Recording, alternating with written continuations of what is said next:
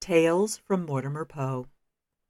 Mortimer Poe, the half-dead raven, is a distant cousin to Hugin and Munin, the ravens that bring tales of the world to Odin. But Mortimer, born outside the window of Edgar Allan Poe, only brings tales of worlds that aren't real to the ears of those who want to explore alternate realms of possibility. Today, Mortimer brings you the tale of Get Away from the Light. I'd always imagined there was an actual light when you died, like a sunburst or a star or something. What I saw, though, was more of a slightly lighter spot in the emptiness around me. Empty of, well, everything, including ground or sky or anything that defined the space. Yet all that emptiness seemed natural, even though it should be weird by any measure known to the living.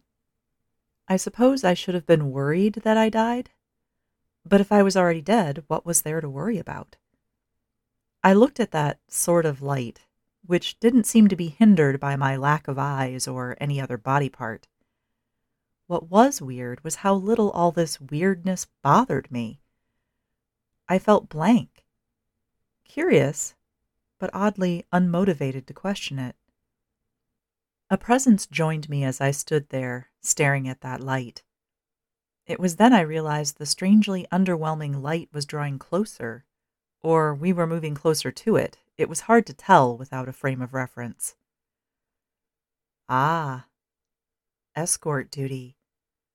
Someone was taking me to the other side, just like the multitudes before me. I enjoyed the company. My companion felt like a friend, a person I could trust. I let myself move along without questioning who my companion was, or where we were headed. The answer didn't matter, did it? A voice, not the voice of my escort, boomed around me. What is she doing here? She's not supposed to be here. My companion and I stopped moving. Wait, this isn't part of your plan? My companion said. There was a long pause before the voice continued, annoyed. No. My companion stammered, oops. I've never had this happen before.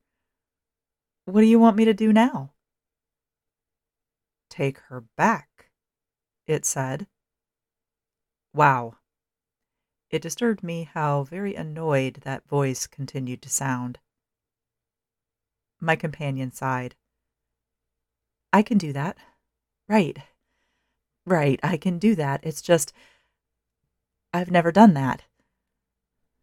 The silence said more than any additional words.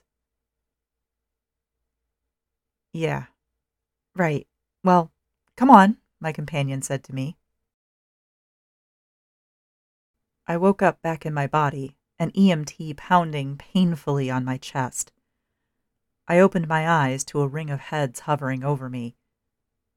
Ow, I said, though said would be a generous interpretation of how it came out. Grunted was closer.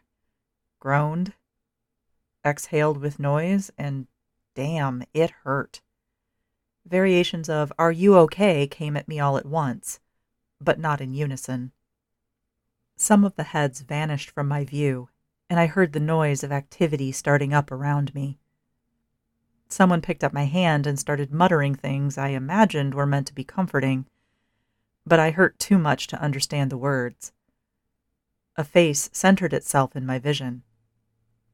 How was she face to face with me like that? I didn't feel the pressure of someone straddling my chest. Her face didn't look familiar either, but I felt like I knew her. A burst of light created a halo around her head. Sorry, she said to me before she faded from view. Oh. It was my companion, the one that brought me back from the light. The heads of the EMTs replaced hers in my line of vision. I cried out in pain as they loaded me on a gurney for the trip to the hospital. I was going to have to live my life a little more carefully from now on, I realized. My guardian angel was kind of a putz. And between the two of us, we'd already managed to annoy God. Mortimer's tale, Get Away from the Light, was written by Erica Kaler. Mortimer's narrator for this tale was Erica Kaler. Sound effects were sourced from freesoundslibrary.com.